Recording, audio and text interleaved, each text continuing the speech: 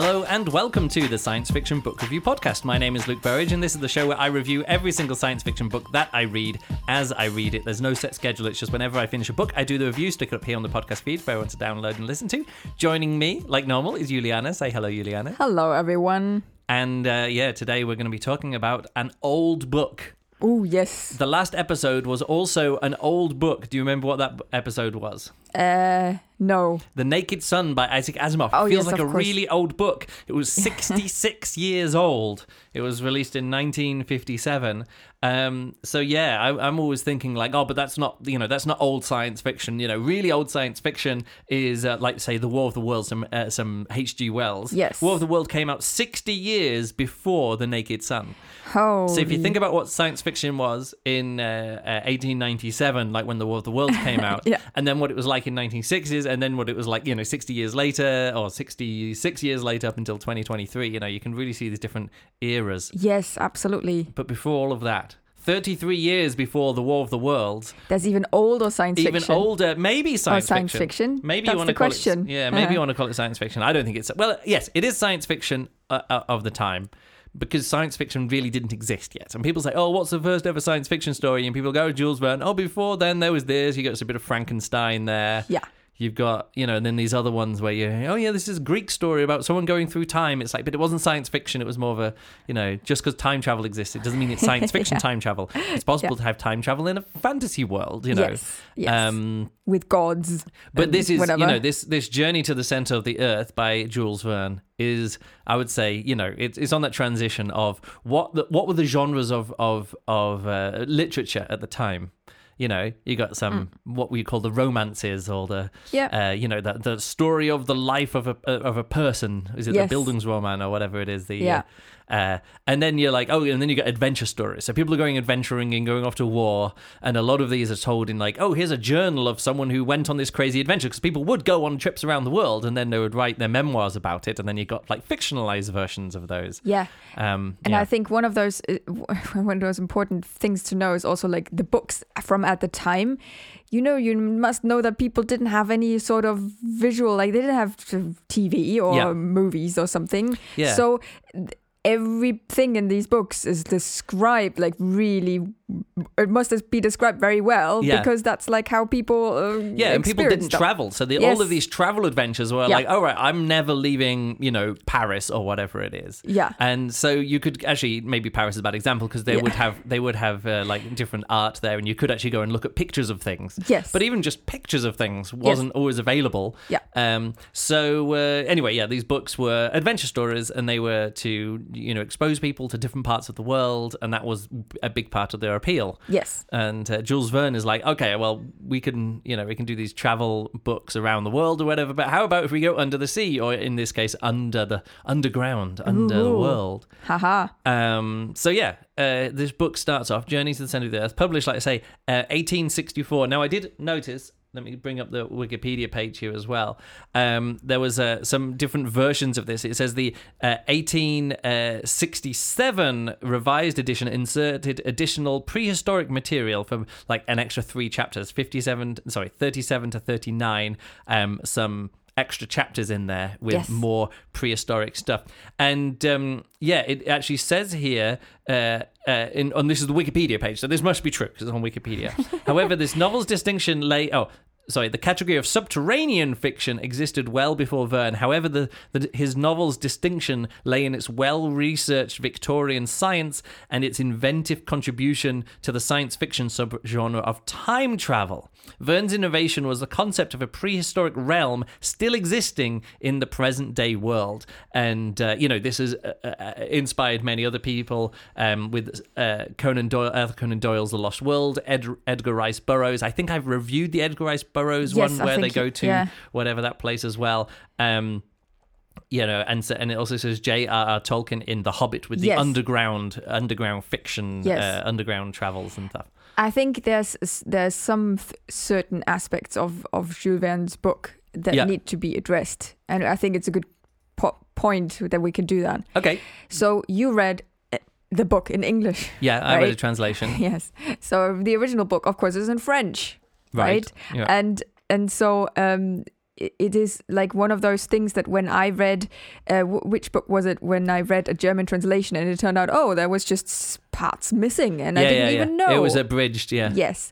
And so the same thing happened with these books. So they were published in French as a continuous series, the Journée Extraordinaire. And then people just translated it. And at the time, the editors felt like the freedom of just adding things, adding characters, adding whole chapters. It actually says here in publication notes, the novel's first English edition translated by unknown, whoever, nobody really knows, because that was the way publishing worked back then as well. You just put out a book and stuff. It says it was drastically rewritten of the version, adds chapter titles when Verne gave none, and changes the professor's surname to Hardwig, Axel's name to Harry, and Grauben's name to Gretchen. In addition, many paragraphs and details are completely recomposed, and its text as a whole has been excoriated by scholars as one of the poorest extant Verne translations. That's not the version that I was listening to. I was thinking so, but still, like, when you get a book and it's a translation and you're not able to speak the original language, you have to trust that what you get is the real thing. Is a good translation, And with these books, that wasn't the case. And it has some other background why that was like that as well, which I thought was quite a rabbit hole to go down to reading about it. Did you go down that rabbit hole? I did, but it's been a while now. And so the conversation we're having was sort of like, Jules Verne is for children. It's like, it's for children. In English, it's for children, and then it became children's story literature stuff. Yes, because it was like originated in some people not liking him or his books, and then it just slowly, or not even slowly, just directing it towards children's book material. Yeah. And it is really difficult to get out of that corner, because there's a generation who will read this as children's books. And then they have certain, memories and nostalgia for it. And then they give it their children. And then it becomes so ingrained that this is a children's adventure topic, that then it is really difficult to get out of this and step back into adults can read this as well, and not get an abridged or changed version but read the original.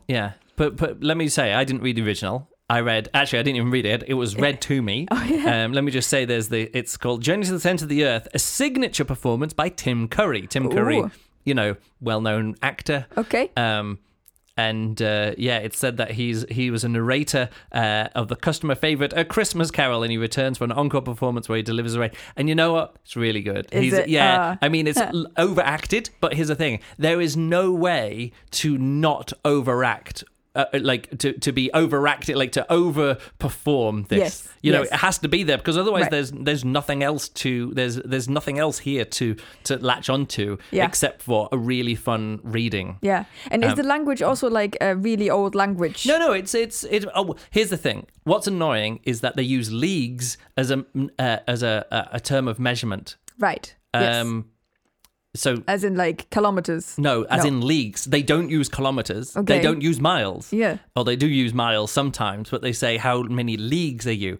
Okay. How far is a league? Tell me. So if you've traveled 30 leagues, how far have you traveled? I've never heard of leagues. No, before. Exactly. And that's the one of the worst things. Sort of like, if you're doing a translation, I don't actually want all the language to be updated. And the language that's being used is perfectly readable English. It's perfectly understandable English. Yeah. It's all fine, except for like modern measurements it's really annoying. Like, so if something was written, I've had this issue when people come up with science fictional measurements. I'm like, in the future, they're not going to be speaking English. They're going to be speaking, neo whatever language, But you translate that into English, so us modern day humans can understand it. Yeah.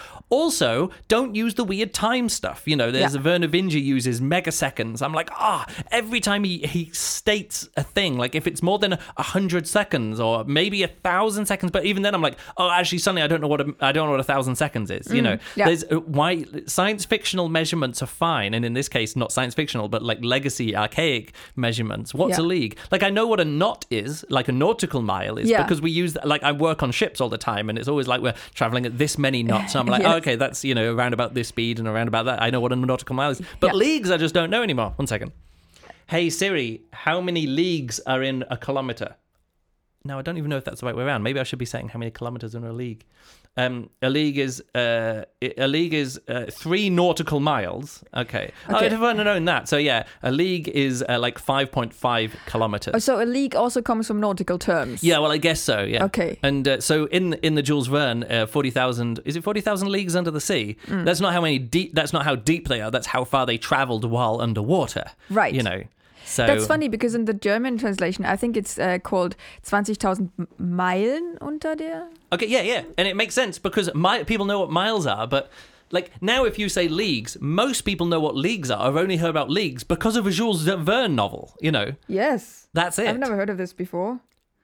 There's not a German Wikipedia page of the book. Wait a second. Let's... 20,000 Meilen unter dem Meer. So 20,000. I'd say 40,000. Yeah, so 20,000 leagues German, under the sea. They translated the French original word into the league in English and into Meilen in German. Anyway, let's move on from that. Right. So, here's the thing. I mean, I made quite a few notes here as I was going through. The pacing of this book is all over the place. I actually really enjoyed the start of it where the professor... Oh, let me just go back to the Wikipedia page because it has the characters. It has a character list here as well. Where is it? Here. Plot, main characters. Professor Otto Lindenbrock. He's from Hamburg. Right. And he finds a scrap of a parchment or something like that. Yeah. So, this bit of a book. And this thing fell out. It's like a geology text or an alchemy text or something. And someone's like, if you go to this crater in Iceland of this mountain and go down there, there's a passageway that leads you to the center of the earth. Ooh. And he's like, let's go. And he puts together and he takes along his nephew, which is Axel Lindenbrock, and they're both geologists. Okay. And then there's like 2 other characters who mean anything. There's Grauben, who's the goddaughter of Professor Otto Lindenbrock, who then, of course, like an orphan and is living with him, and the nephew falls in love. So he's always like pining for Grauben back home. I want to profess my love to Grauben. Grauben. Okay. Funny. I'm just pronouncing it like Gräuben. No, I think it's Gräuben, he say in the book, is the name. And there is some really fun like racial stereotyping from French towards Germans. It's very funny. And also talking about like what the science is at the time. I'm a geologist, something like this. Anyway, so they go off to Iceland. Yeah. And it takes them ages because this is travel fiction. And everyone thinks that, the exciting travel part begins with them going down the path? Into like all right, so let's go to Iceland. And anyway, now they're in Iceland and they get there. No, this travel excitement stuff starts off with them, right, we've got to go and get the train from wherever they are to Hamburg to Kiel or wherever it is. Of course. And then they're going to go from Kiel, and then they got onto a steamer and they took a steamer across, and then they got to Copenhagen, and they met this person in Copenhagen, and they went to this museum in Copenhagen and went there. Then they were waiting for a boat that was going from Copenhagen up to Iceland, because it was part of Iceland was it was part of part of Denmark at the time, like Greenland still is. I can't even remember what they're talking about. So politics, and then we're going to get on a boat, and we get on a boat and we stop at the Faroe Islands and we meet people there, and then we go to Iceland and we go to Reykjavik and we hang out in Reykjavik, and then we meet these other people and we get the guide, and Hans Belke is the Icelandic guide who's a hunter, but he's not a real hunter, he's an eider duck hunter, so he hunts for the feathers from the nests of the eider ducks or something like that. Okay. So he's not like a fearsome hunter, he's like, no, I go out and collect feathers from that ducks have you been using in their nests or whatever. That's funny. But still going. And then they go into a village nearby the thing, and then they get from there, and then they meet some other people, they get supplies, and then they go up and they all arrive at the crater, and then they're like, right, now we're at this crater. And how far is that into the book? It just takes so long. Now, again, none of that part is unenjoyable because they're visiting places which are like real places, and you can write descriptions and sort of like, all right, this is fun. Get a story about what it's like, what's Reykjavik is like in 60. Yeah, in the 19th century. Yeah, So there's some fun stuff there as well. Yeah. And it's actually quite fun to spend time with Professor Lindenbrock and Axel, who's all really gung-ho. He's sort of like, yes, let's go. We're going off here. I'm going to be a great man, always talking about the savants, who the people who are very good at this and very good at that, and they've got their own theories and they go out and make their own way, and he's like privately wealthy or whatever.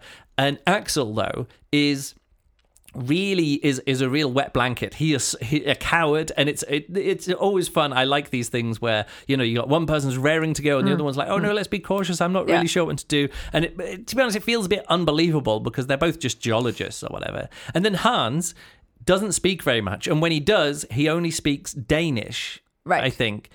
And our narrator, Axel, our first-person narrator, doesn't understand Danish, right, but his uncle does. He understands lots of different languages. Of course. So there's only and now for the rest of the book, so we're about a third of the way into the book by then. Yeah. For the rest of the book, there's only 3 characters exist in the book. Yeah. 2 of them don't understand each other, don't have a common language. Yeah. And then it's suddenly like, oh, all this fun interaction just becomes, you know, the uncle being, let's go, and the nephew being, oh no, I'm just wanting to go home to my love Graubon.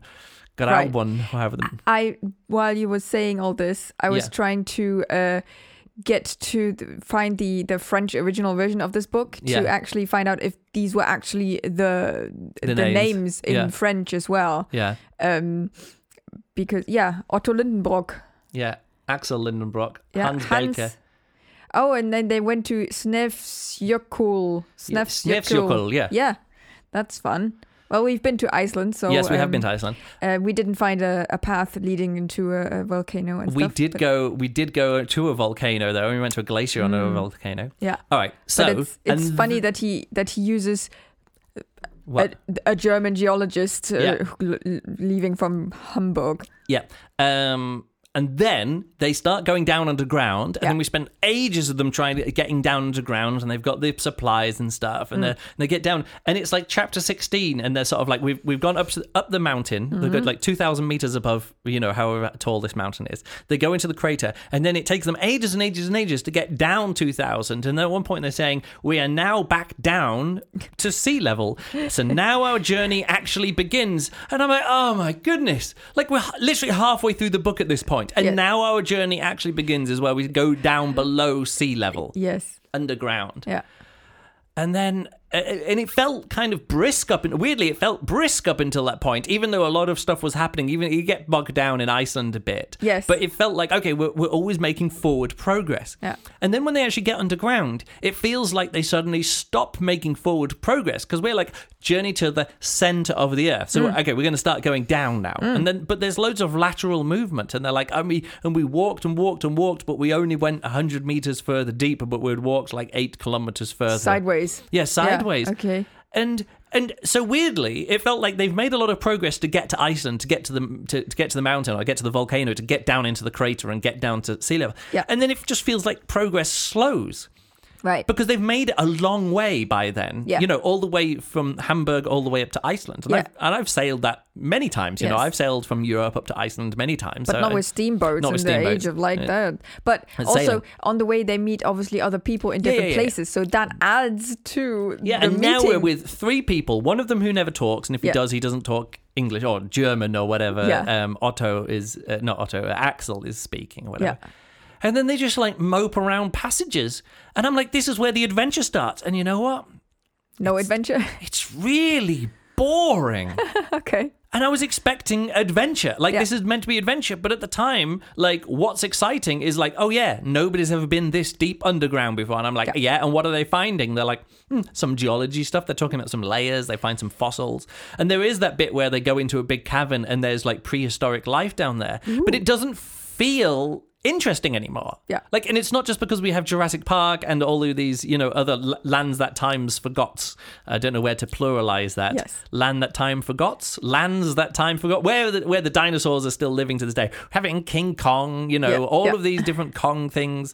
But at the time they didn't have that. Yeah, at the time. It doesn't make it more interesting to the modern readers. It's just not very good. Like, it's not exciting. It's not interesting. And then what is exciting is sort of like, and then I got lost. And I couldn't find my companions. And I was like, you're going on a trip to the center of the earth. You're in a cave. Tie yourselves together. Like, that's how, like, it's really obvious. Like, if you're just on some strings, you just have to stay. The strings don't have to take your weight. So if you like a cavern collapses, you know, you can do that kind of stuff, like mountaineering. You know, there's all pictures of mountaineering and everyone's tied together. Yeah. Just tie yourself together. You'll never get lost. Yeah. And they don't do that. And they're sort of like, and then the lights went out. And I'm like, and how do you do it? I'm like, well, I didn't have a way to light my torch again or whatever it was. And they do have battery stuff with them. And also then there's some kind of aurora borealis, like, but underground. But in other words, it's not great to have, like, them just doing everything by torchlight because you want to see the big vistas or whatever. Of course. And then they double back on themselves and they turn around and they sail. There's an underground ocean and they sail in one direction and then they How do arrive they sail? back On a boat? Yeah, well, they build a raft out of this petrified wood, like this wood that's underground, which is petrified. It doesn't make any sense, doesn't matter. Anyway, they get on this thing, and then there's this big storm, and then they land back, and they're like, oh, we're back where we began. And I'm like, oh, my goodness. And they got turned around, and it's this big thing in the movie, not in the movie, in the book, like, how did, we thought we were still going south and then north. It turns out that's one of the big twists at the end of the book. You know, like at the end of Around the 80 Days, they think they've failed, that they haven't made it. But it turns out that there's like a clever device, which is like, oh yeah, it's a watch, and they weren't resetting the time, and you go all the way around the earth. That's actually a really fun moment, and it's recreated in all the retellings of Around the World in 80 Days because it makes it such a dramatic end that they think they're not going to do it, but then they, grasp victory out of the jaws of defeat because you've sailed around the world. And I've done that before. I've traveled around the world, and I didn't have, I think, November the 14th one year. Yes, 15th it was. Was it February 15th? Anyway, whatever it was. A crazy thing. It just, you didn't have that day. And they were booking me flights to then fly from Australia, and we're like, no, that day doesn't exist. Like, you can't, like, if you're flying me via Australia to this other place, when my flight arrives, because it goes across the international date line, I'm going to arrive the day later. Yes. And they're like, oh, okay, well, don't do it anyway. So I've had literal travel confusion. That breaks brains. Crossing the international, while sailing across the international date line. In this case, they have a compass that's pointing in different directions. Yeah, and there's an electrical storm, and then the compass doesn't work properly. But that's kind of revealed at the end, like, oh, I've solved the problem when we went through this electrical storm. The thing, but it wasn't a satisfying problem for them to be solving. What it was like, you just set off from there a week ago on your boat, and now you're back in the same place again, and there's no forward progress. Yeah. Okay. And so that's the end of the thing. Yeah, they just pop back out in a volcano in Stromboli or whatever. There is the only fun moment after they get underground. You'd think there'd be like, plesiosaurs eating megalodons or whatever. I can't remember the monsters. They actually mention them here on the Wikipedia page. An ichthyosaurus battling a plesiosaurus. This little picture. You see that little engraving there? Yeah, I see that. More exciting than what happens in the book. Okay. But what is fun, they're like, this way is blocked. Let's put some dynamite there. Well, it wouldn't be dynamite back then, but whatever. Let's put some explosives there, and then we'll step back, and they blow it, and they blow a hole in the ground, and the whole sea, like underground sea, starts emptying down, and they're like, "Stay on the raft, get on the raft." So, but yeah, like it's all unsatisfying because there's no rules to it. If you know what I mean. When they need light. There's some underground aurora borealis kind of stuff, and there's light everywhere, and there's electrical storms. And if they never run out of food, and they're going, this is months underground trying to get places, and they're again moving laterally a long way. Yeah.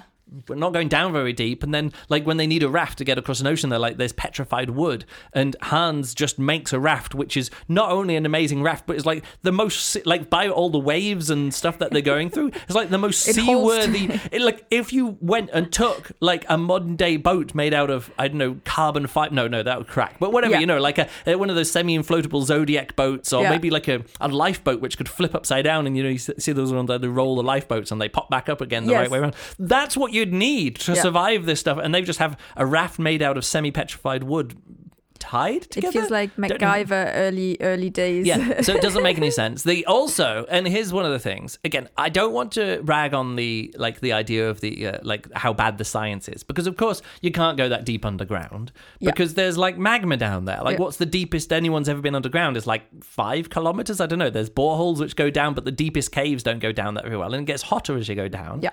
And of course, the air pressure would rise and stuff or whatever, but that's fine. But it's tricky to do this because the people doing it are geologists. They're geologists who are going down there. And it doesn't make, and it's not that it doesn't make any sense, but it's like, it's kind of unsatisfying that people who are experts in geology are going underground because they know what to look for. So all of the sciencey explanations it's like Jules Verne he's trying to make this science fiction by inserting as much science in it as possible. Yes. But that kind of gets in the way. I'd much prefer if it was more fantasy kind of thing, where it's sort of like, we're adventurers and we're going on an adventure, and don't be an expert in language, don't be an expert in geology, just think there's a hole here, let's see what's down the hole. In that case, that would kind of be more interesting. Yes. You know, not to constantly hang lamps on, but what about this? Oh, there's this other scientific theory that underground is actually, it doesn't get hotter as you go down there. Yeah. And it's actually, the magma is created by water coming in and mixing with phosphor or whatever like that, and that's melting the rock and making these pockets of magma which come out of volcanoes. You know, there isn't any plate tectonics, you know, or anything there. They're just like, where's the cool volcanoes? Well, there's some in Mount Etna and Stromboli, and there's some in South America. Yes. And there's these Icelandic stuff going up there too, you know. Yeah. I was just, because he was literally asked, or like when he wrote all these stories, and he was they were saying, this is like a new genre and science fiction and stuff. Now I did read about how he was feeling towards it, because he did do the research on the specific science, and it is very educational if you want to have some education of geology and 18 something, but also like, they tried to place him somewhere where he wasn't even wanting to be placed. He was wanting to write these adventure stories, and that's it. Yep. And they said, it's like, you know, that's what I'm saying. These days, you either have to lean into the science and get it right, or lean away from it, and then you've got to not mention it too much. Yeah. You know, there's these people who do so much research, and they're like, and now all the research has to go into the book. You know, I've done all this world building, it has to go in there. Yeah. But if that raises more questions than it answers, and there's not enough believability, you know, verisimilitude or whatever it is, you've got to take out the stuff that breaks the verisimilitude. You know, the stuff which is truthy sounding. Yes. You know. And I would have preferred this book more if they just went underground and they were like, the air pressure is interacting with the gravity, or no, like the magnetic fields, and is creating some aurora so we can see underground. Yeah. I'd be like, great. Get good. Great. Wow. Yeah. That's all I wanted. If they just say that, and it's sort of like, great, so we don't need to worry about torches or lamps or anything. There's just going to be light everywhere, and then just go on an adventure. But they don't. And then they're talking about, what about the amount of food that we've got and the amount of distance that we've got? It would have been much better if that was all kind of like much more hand-waved away. And like, if you're going to do this as a journal, just like skip days and sort of like a week later, and we've descended another 350 kilometers or something, and this interesting stuff happens. Or so like, food is running low. Or whatever, like whatever. Like there's food, and if they'd have found more living things and got food along the way, but it's like they go there, and even at the time they're saying, "What are you looking at?" By the way, this is very distracting. I'm sorry. No, it's okay. No. I'm looking for this quote about. We've already moved on with the podcast. Even if you bring it up now, it's going to be too late in the podcast to bring up the quote from Jules Verne. I'm sorry. We're just trying to have a flowing conversation. Right. So here's the thing: Journey to the Center of the Earth. How deep is the Earth? Go. No idea. Well, how long is it? We can do some trigonometry. Not trigonometry. I don't know. Trigonometry. I don't know the numbers. Let's use some pi. You're holding up like a weird triangle shape. This is a circle. This is the Earth. Is meant to be a circle. It goes like this. I'm going to go it out and then divide it by about a third, and that's the radius or whatever it is, isn't it? Pi r squared, whatever. Anyway, to get from us down to the center of the Earth, it's about 6,380 kilometers down. Okay. If you went that far up, you're like super in space. Yes. So like not even like space is only 100 kilometers up or whatever the international boundary is. Yes. And then if to get to orbit, it's like 300 kilometers up. Yeah. See, so that's really difficult to get that far. You know. Anyway, let's go down in the other direction. This is called Journey to the Center of the Earth. Yeah. Are we actually landing in the center of the Earth? Here's the thing. How deep do you think they get? Don't look at these notes. How deep do you think they get into the Earth? I don't know. 5 kilometers? No. Actually, a lot more than that. Oh, how much? 320 kilometers deep is how they get deep. So they get like at the deepest a tiny portion of. It turns out 4.7% of the way there, which I just found when I was looking on Goodreads. Somebody had done the math already, which is great because this is exactly the kind of thing I'm looking up in there. Now, I don't mind. It's not like literally. I really really enjoy Jules Verne's From the Earth to the Moon, which is about shooting a cannon with people in it at the moon. Yeah. It's hilarious. And it's all about building it. It's all about the international cooperation and that kind of stuff. Yeah. And at the end of the book, mild spoilers, they went bang, and they're like, "Did they get there? Well, I hope they got there." And it's like, they didn't get there. They died when you fired the cannon. Like it's a really dumb thing. Like it's really great satire that of course it's not going like it doesn't work. But then they did get 20,000 leagues under the sea. Not deep, but like they went underwater and went under the sea for 20,000 leagues. Yeah. And they did get around the world in 80 days. Yes. So in this case, it's sort of like, did they reach the journey to the center of the Earth? It turns out, no, not even close. 4.7% of the way. Well, now, it was the journey to. It what? didn't say. Yeah, they were trying to. They were trying to journey to. Now, Yes. here's the thing: unless you were just going to jump, like, but if you jump and you hit terminal velocity, Yeah. you know. And what's terminal velocity for a human in air? It's not like, say, 100 kilometers an hour. Probably a bit. Let's say 200 kilometers an hour. Like, how fast do you fall if you just fall? Right. But this is 6,378. So now there's me going to be doing live calculations. But let's do it. I did this. Let me bring up the calculator. So if I go, what is that? 6,378. What is that? Divided by, what was I was going to say, 200 equals. So it would still take you, if you just jumped and started falling, at 200 kilometers an hour, you're gonna get down there in 31 hours or whatever it is, like that. Okay. Which is good. Yeah. But that's really fast. Yes, That's and literally it's just faster. straight down. That's actually faster than any non-human person, like any non-falling at terminal velocity human had ever traveled when this book was written. Like trains didn't go 200 kilometers an hour. No. Planes didn't go 200 kilometers. Boats and trucks. I mean, there was Nothing nothing. really did, was it? Well, maybe trains. Like trains were getting, like steam trains were getting powerful, and they could get up to like pretty fast or whatever. Maybe not back then, and maybe not that fast. So you're thinking, okay, so not that far, and they don't want to be falling down. And in the end, it just takes months. That's the whole point, months. But they don't pack food for months. Now, if you were actually wanting to do this, like if you wanted to do what Jules Verne is wanting to do, is saying, okay, so we've got to get a human 6,378 kilometers across terrain where there's no food and no water, or we don't know what food or water is going to be.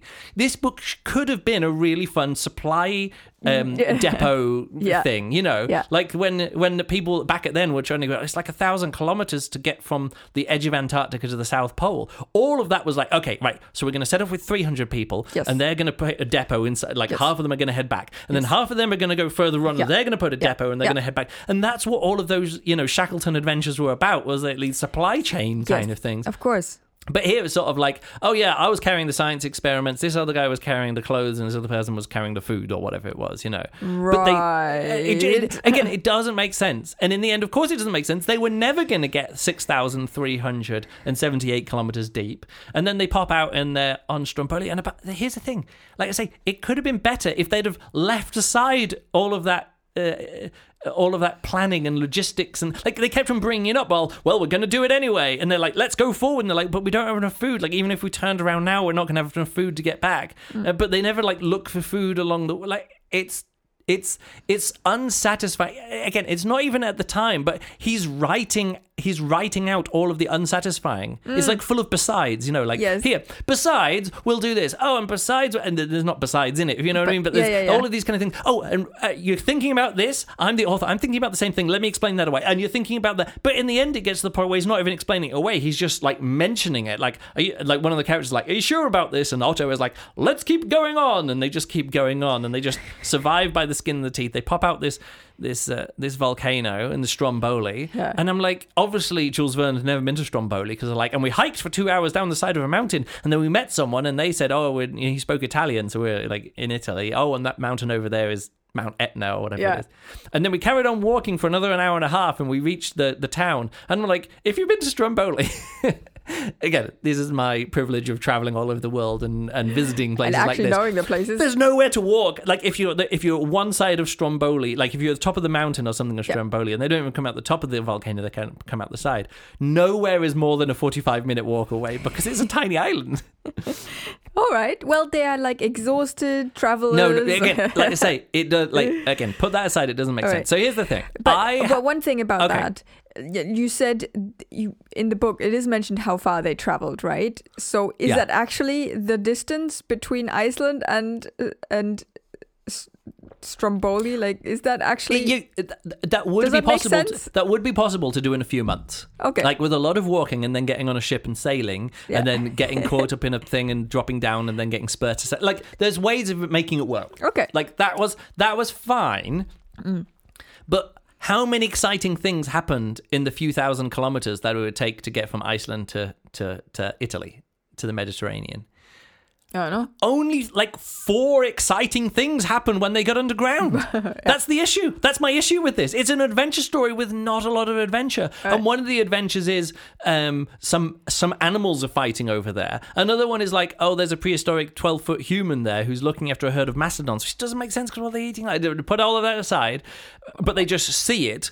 And then, they don't try to interact at all or anything? There's a storm that they get into underwater, some like tornado maelstrom kind of thing.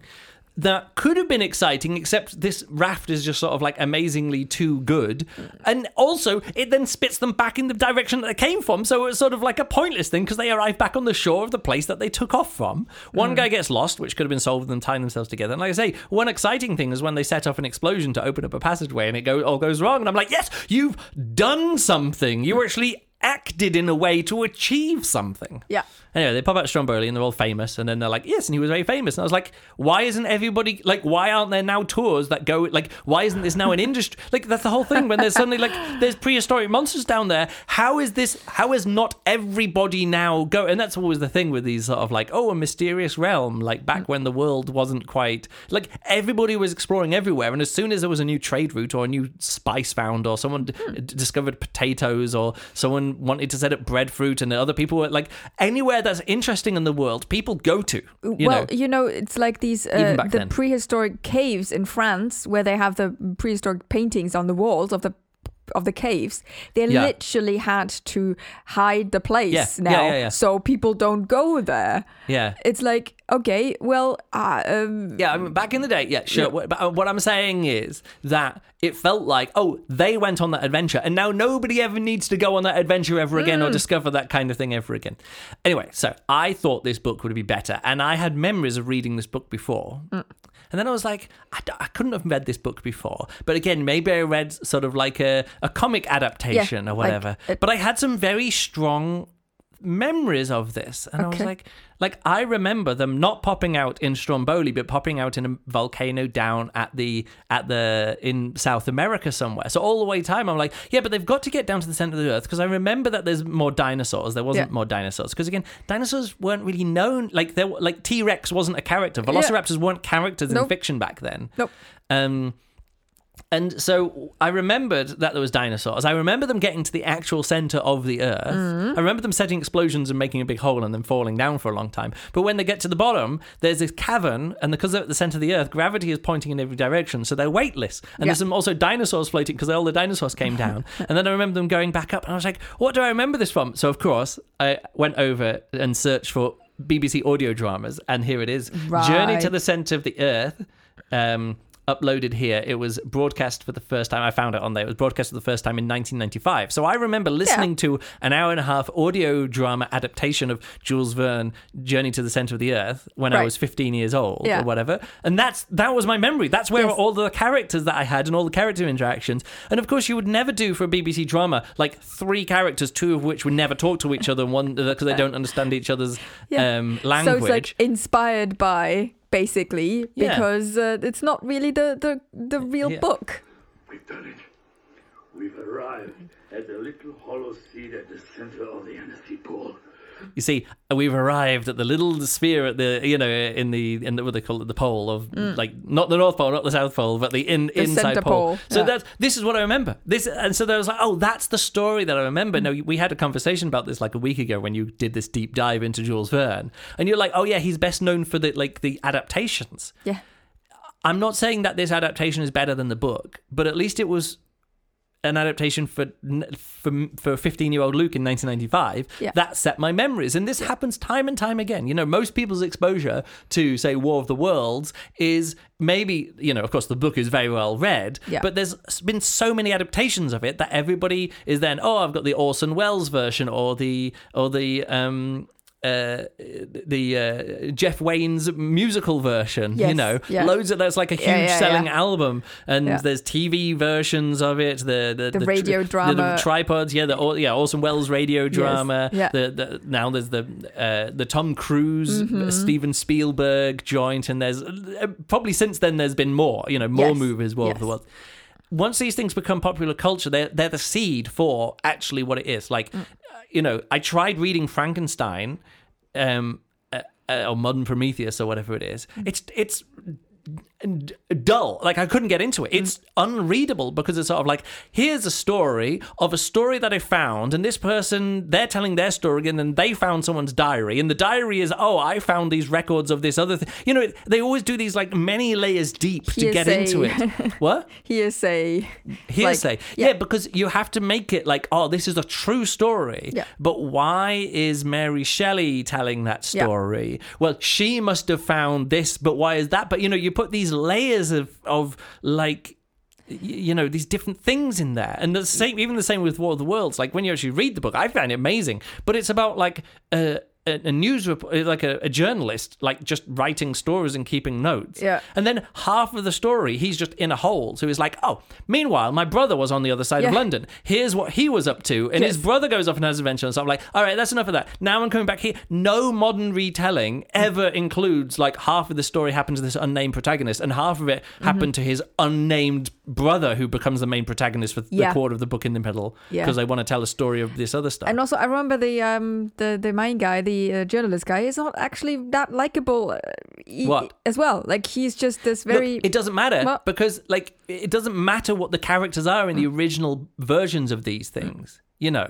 And when a seed is planted, it doesn't actually matter how good that is. If it gets enough cultural significance, there will just keep being more adaptations of it. Yes. It becomes evergreen. Like A Journey to the Center of the Earth. Yeah. There's a Brendan Fraser movie, and there's, you know, Journey to a Mysterious Island, or whatever these other ones are. I think Dwayne The Rock Johnson is in one of them. The starting point of something else. And the fun thing is, in that version... Yeah. I only know this because I heard people talk about it on a movie review podcast years ago, was that they become part of the the Verne-averse, with the idea that Jules Verne was writing these stories. Because at the start of this, they find a message from a 16th century Icelandic alchemist, Arne Sakmussenman, and when translated in English, go down to the crater. There's this whole code breaking part at the start where they have to.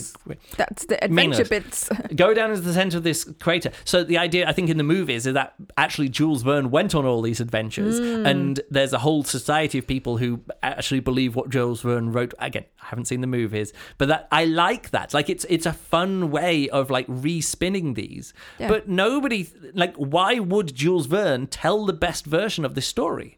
He can't tell the best version of this story. Like, there isn't, like, if you say this is the original, which is the only one worth telling, like these YouTube comments, never read the comments, but there shouldn't be a version. Jules Verne wrote the book, and that's the only version there is. It's like, no, of course there isn't. That isn't the only version there is. No. And I'm just thinking, like, what are the things now which are now this? Like, what's being made now which has become this? Oh, well, we have many of these same examples. Like, you just need to look at the what is it? Star Wars? No. Yeah. No, but what do you want to say? No, but what's it called? The Odyssey. What's 2001: A Space Odyssey? No. The original Odyssey. How is it? It's Homer's called Odyssey. Yes, it's called different in English, and it's called the Odyssey. The Odyssey. Okay. If you're talking about a Greek manuscript, guy, walking around having adventures. What are you talking about? What version are you talking about? That these stories. No, I'm talking about what has been created. What's just been created now? Oh, just now. Which in 160 years' time is going to be there's going to be many more retellings of it, and the other retellings of it could be better because someone isn't going to get Frankenstein correct on the first attempt, and someone isn't going to get A Journey to the Center of Earth correct on the first attempt, or The War of the Worlds. Well, I don't know, like if you say like the Marvel universe, there might be retellings of that. I don't know, it's not a good example, but weirdly, actually, now that I asked that question, it's a bit difficult because those are like intellectual property owned by a person. The whole point of this is that, you can just read this book on Project Gutenberg. And, it's common. Yeah. Common, how's it called? Public domain stuff. Yeah, that comes on top, but also that's kind of the thing. The Sherlock Holmes and these other things, the versions, like sometimes when you go back and read those stories, you're like, oh no, actually that's exactly, a retelling might be better. That's a good example because the BBC Sherlock Holmes, they are based on Arthur Conan Doyle. They use some characters in common. They use some story bits. I can't believe how bad that show was. It doesn't matter. I don't know how people became fans of that show. Don't worry about that. But it is basically a similar kind of thing, right? Because people, the essence of the story is there, but the telling is completely different. Yeah. And it's the same with, like, I can only compare it to like operas.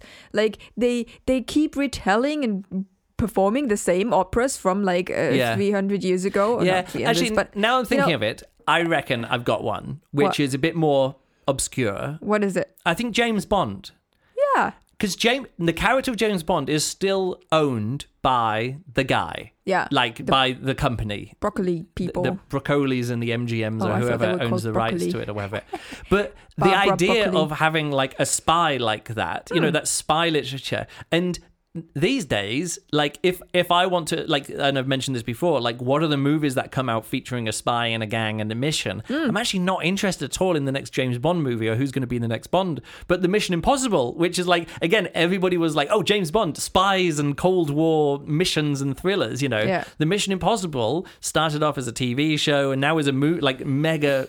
I'm really excited about whatever the next Mission Impossible movie is. Yeah. And like less excited about the next James Bond, again, because they keep doing it.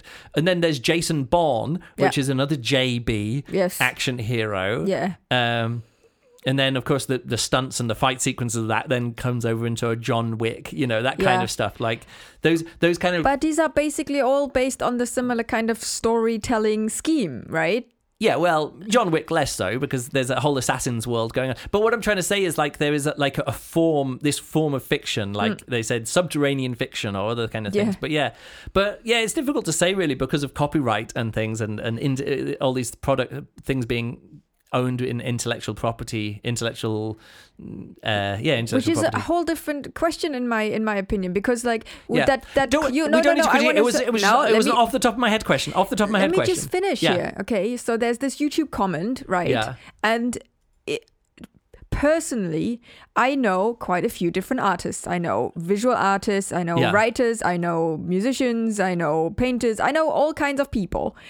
And basically even scientists, and I've just seen a comment, if you want to read a paper by a scientist, the best way of reading it is actually writing them in person saying, hey, can I read this paper? And they will pass it to you for free because, and this is now about the artists, generally people are very happy for you to read their stuff, to consume their stuff, and to even use it to do something else with it. This whole corporate copyright stuff has been put on top. It's like with Martin from the Wintergarten. Like he puts out his music and his files and his stuff. He puts it all out for you to just take it. Maybe that's it. Maybe that's what we're seeing now. Yeah.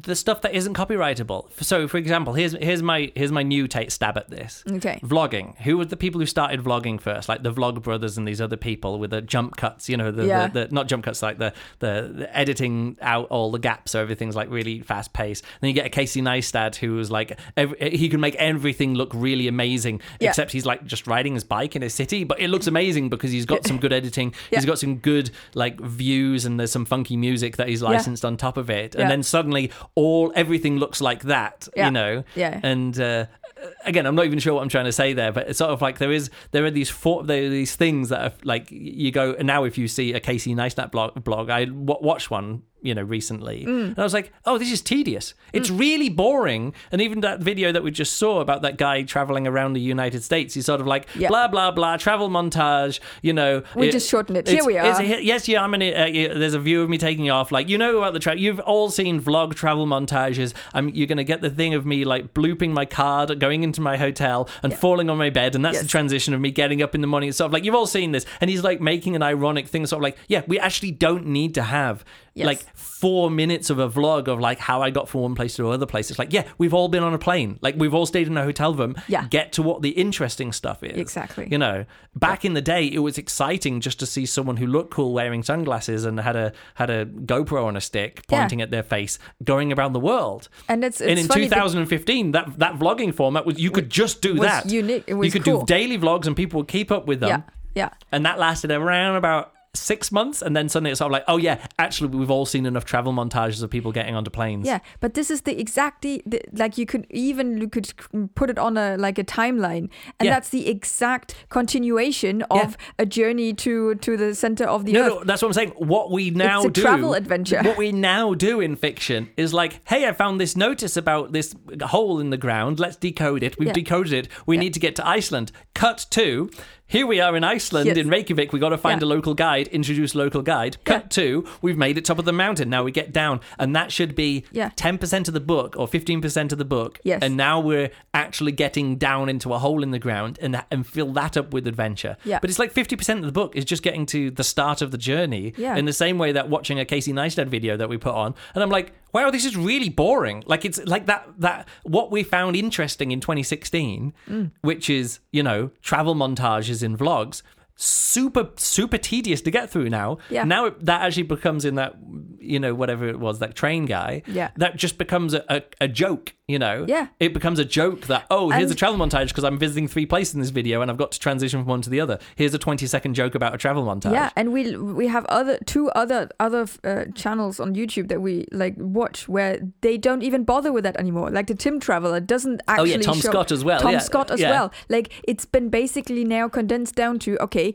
I heard this and now I'm in country X and now I'm gonna do all the little individual interesting bits. I go there, I show you the thing, I go around, and it takes about 10 minutes for me to show you all that. Yeah, we never have to see a Tom Scott travel montage. What we do is he just says, I'm standing in front of this thing. You're like, I'm in Japan. I'm in Japan. Here I, and that's it. That's now become a bit that he does interesting travel vlogging or interesting travel videos, and you never see him traveling unless the train that he's on is the thing. Yeah. So I guess that's what we're up to now. Yeah. That's the modern analogy that I'm looking for here. Yes. Like, it's okay that someone did really, really great travel vlogs back in the day, but if you watch them now, it's tedious, and that's what this is. That's what Jules Verne is. Yeah. This doesn't need to be a 8-hour, 20-minute audiobook. It's okay for this to be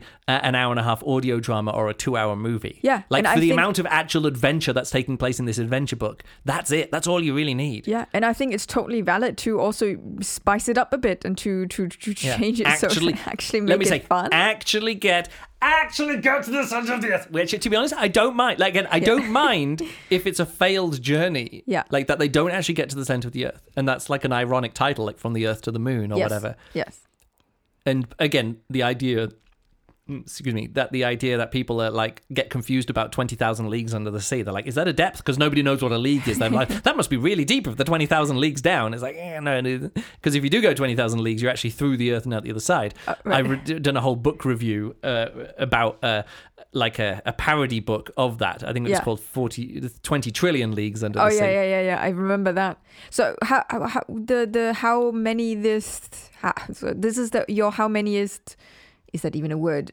Jules Verne book. How many have you read? Well, actually, let's have a look. Let me go. Verne.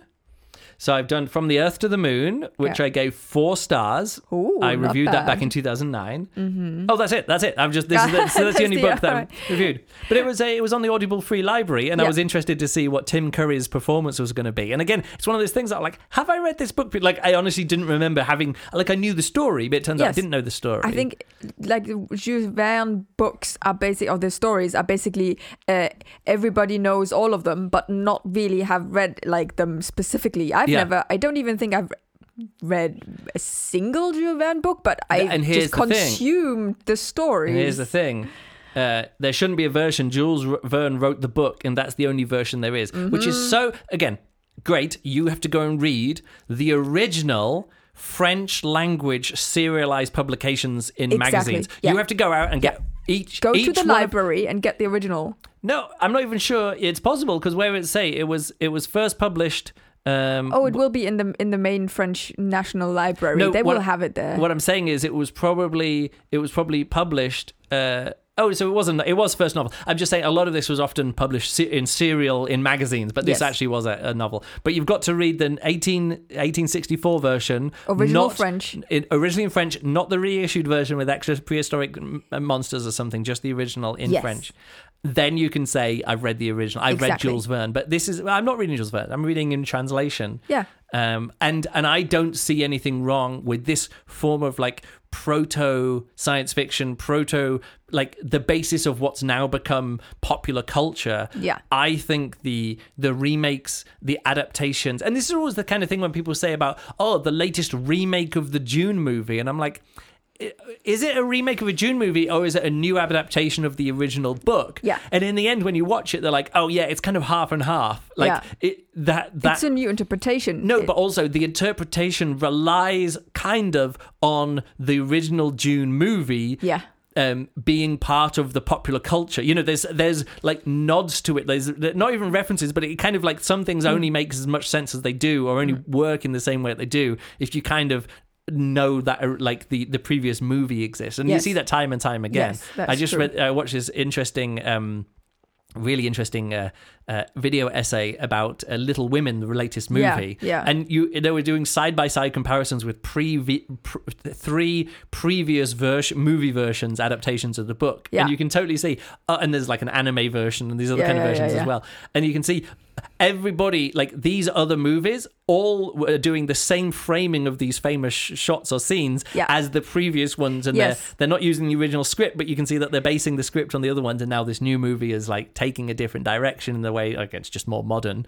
And like, if I was to watch a movie adaptation, like, of course I'd watch the most recent one. It's obviously better than all of the really weird acting in the previous TV movies and BBC movies and all these other ones and stuff. It's really interesting how you have the layers of things. Yeah, and I'm never going to read the book Little Women. Yeah, like, I'm just never going to, like, why would I ever read that? Like, I think there's now better ways of getting the story. Yeah. Maybe it's amazing, because again, some of these old books, you do go back to them and go, oh, this is actually amazing. Yes. But like, I'm doing a science fiction book review podcast, so old science fiction and fantasy, even the Odyssey, like the audiobook translation, that new translation was fantastic, and I'm really pleased to have talked about it on the podcast. But other things like fall a bit outside the purview of this. Absolutely. So even if Pride and Prejudice is amazing, like, I'm never going to be reviewing that on this podcast. Nope. Maybe Pride and Prejudice and Zombies. Maybe I'll go for that one. I will certainly read these books, but I've got no problem reading them. But it's one of those things that, you know, with these TV shows that come out, and you're like, the first season great, second season great. It's one of those things that, like, I will wait until the entire TV series of 7 seasons is finished, and then I'll continue with season 2. If you know what I mean. Unless it's Ted Lasso. What's that? Well, yeah, okay. There's some things which you can keep up with, but there's other things which we've watched many first seasons of many shows, and then we've watched the first episode of the second season, and just never gone on with it because we're like, back. No, it's not that we're never going back. It's like, this story needs to finish, and then everybody needs to say, yes, it's worth watching from season 1, episode 1, all the way through to season 7, episode 20, or whatever it is. but yeah, there's so many other things which I'm like, I need there to be a general consensus, like this is some of the greatest television, watch it all the way through. Yeah. And Game of Thrones, nobody says that now about that. Lost is always my main thing, that I really enjoyed the first season of Lost. Never went on to season 2 because I'm like, I'm waiting, and nobody said, oh yeah, watch Lost all the way through from beginning to end. If you're watching it live, if you're keeping up with it and being part of the conversation and doing all that kind of stuff, it's fine. Anyway, what was I going to say? We need a rating for this book. Yeah, 2 stars. Okay. What? Well, that's not like that's what I'm saying. At least 2. There are other books which are from this same era. Like, again, From the Earth to the Moon, I thought was great. Yeah. 4 stars for that one. Yeah. And, like a lot of that early stuff I say early stuff, it was 30 years later when H.G. Wells is writing. Yeah. A lot of that stuff I find amazing, and I still think it really stands up because, like, the social commentary is there. All of the good stuff is still there, and it's still accessible and readable. Yeah. But it's just that it's 30 years too early science fiction. Yeah. Science fiction doesn't know what it is yet. And I think there's that inflection point of around about H.G. Wells. Yeah. Or maybe it is just H.G. Wells. He set the template of what science fiction is and can be. Yeah. And he did it in that period of like 10 years where he wrote 6 books, all of which now you can still like name off the top of your head. You've got The War of the Worlds, you've got the Time Machine, The Invisible Man, The Island of Dr. Moreau, these other other things like that. Well, this is basically, these were adventure stories with a scientific background. Well, no, they weren't. That's the thing. It isn't. By then, they had become their own thing. In like The War of the Worlds was invasion fiction because, of course, all of these wars that were happening across Europe, there was all of these types of fiction at the time where England was being invaded by, Napoleon or whoever, coming across. Yes. And that was like, here's the thing, like subterranean fiction is a form of fiction, Yes, absolutely. So it's all, you've all got your divine comedy going into hell and all that kind of stuff, all these underground tales. Yeah. All right. I will now pause while Juliana gets to the end of her Googling here. Reading it's just the stuff about Verne. Like he earned like a following of people, right? And then some people were a bit, they didn't like that, and then that's when he got pushed into a different corner. Yeah. And okay, we can't go into that. I know that you wanted to talk about this, but you have to have it in your head rather than on your phone and talk in generalities. Like, if we're just going to summarize a Wikipedia page or an article about it, we can't do that. I've already given the rating for this book, and I'm trying to wrap up. Okay. We've just passed an hour, now you're looking at your phone for stuff you want to say. Boo. That time has passed. Let's do it. But I'm still surprised that you gave it 2 stars. That's what I wanted to say. Why would I give it more? No, less. I thought it would be like 1.5, 1. At each individual moment, there's nothing wrong with it. Like I say, the stuff with Gräuben and Axel at the start is actually really fun. But it felt like he's at the start of the book and he's like, great, let's get interesting characters interacting with each other. We get to know these characters. We get to know, but actually the stuff that I wanted this to be, it just wasn't there. Like, again, but then I got the enjoyment of having read it and, doing this deep dive, or not even a deep dive, just doing it, like experiencing the book in the translation that Audible had there with Tim Curry. Yeah. And Tim Curry is really good at, he's again, overacting everything, and it works out very well. Fits. Okay, that's good. Are you going to read any more Jules Verne books?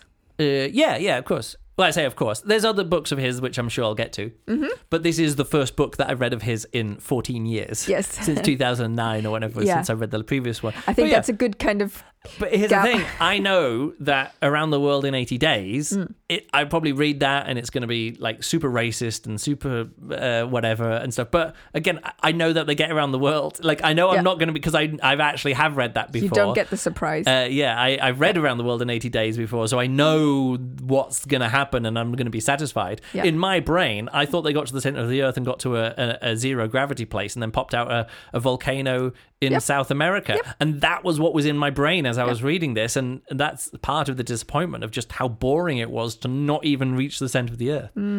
All right. So what's up next? Next is The Mountain Under the Sea by somebody. Say the name. I don't know. You're reading the book. Yeah, but I'm reading the book. I don't then continuously have author and title in my head. It's been nominated. People are saying it's the best octopus book to be written recently, and it's the mountain. Oh, I can just look on the podcast because a new Incomparable episode came out.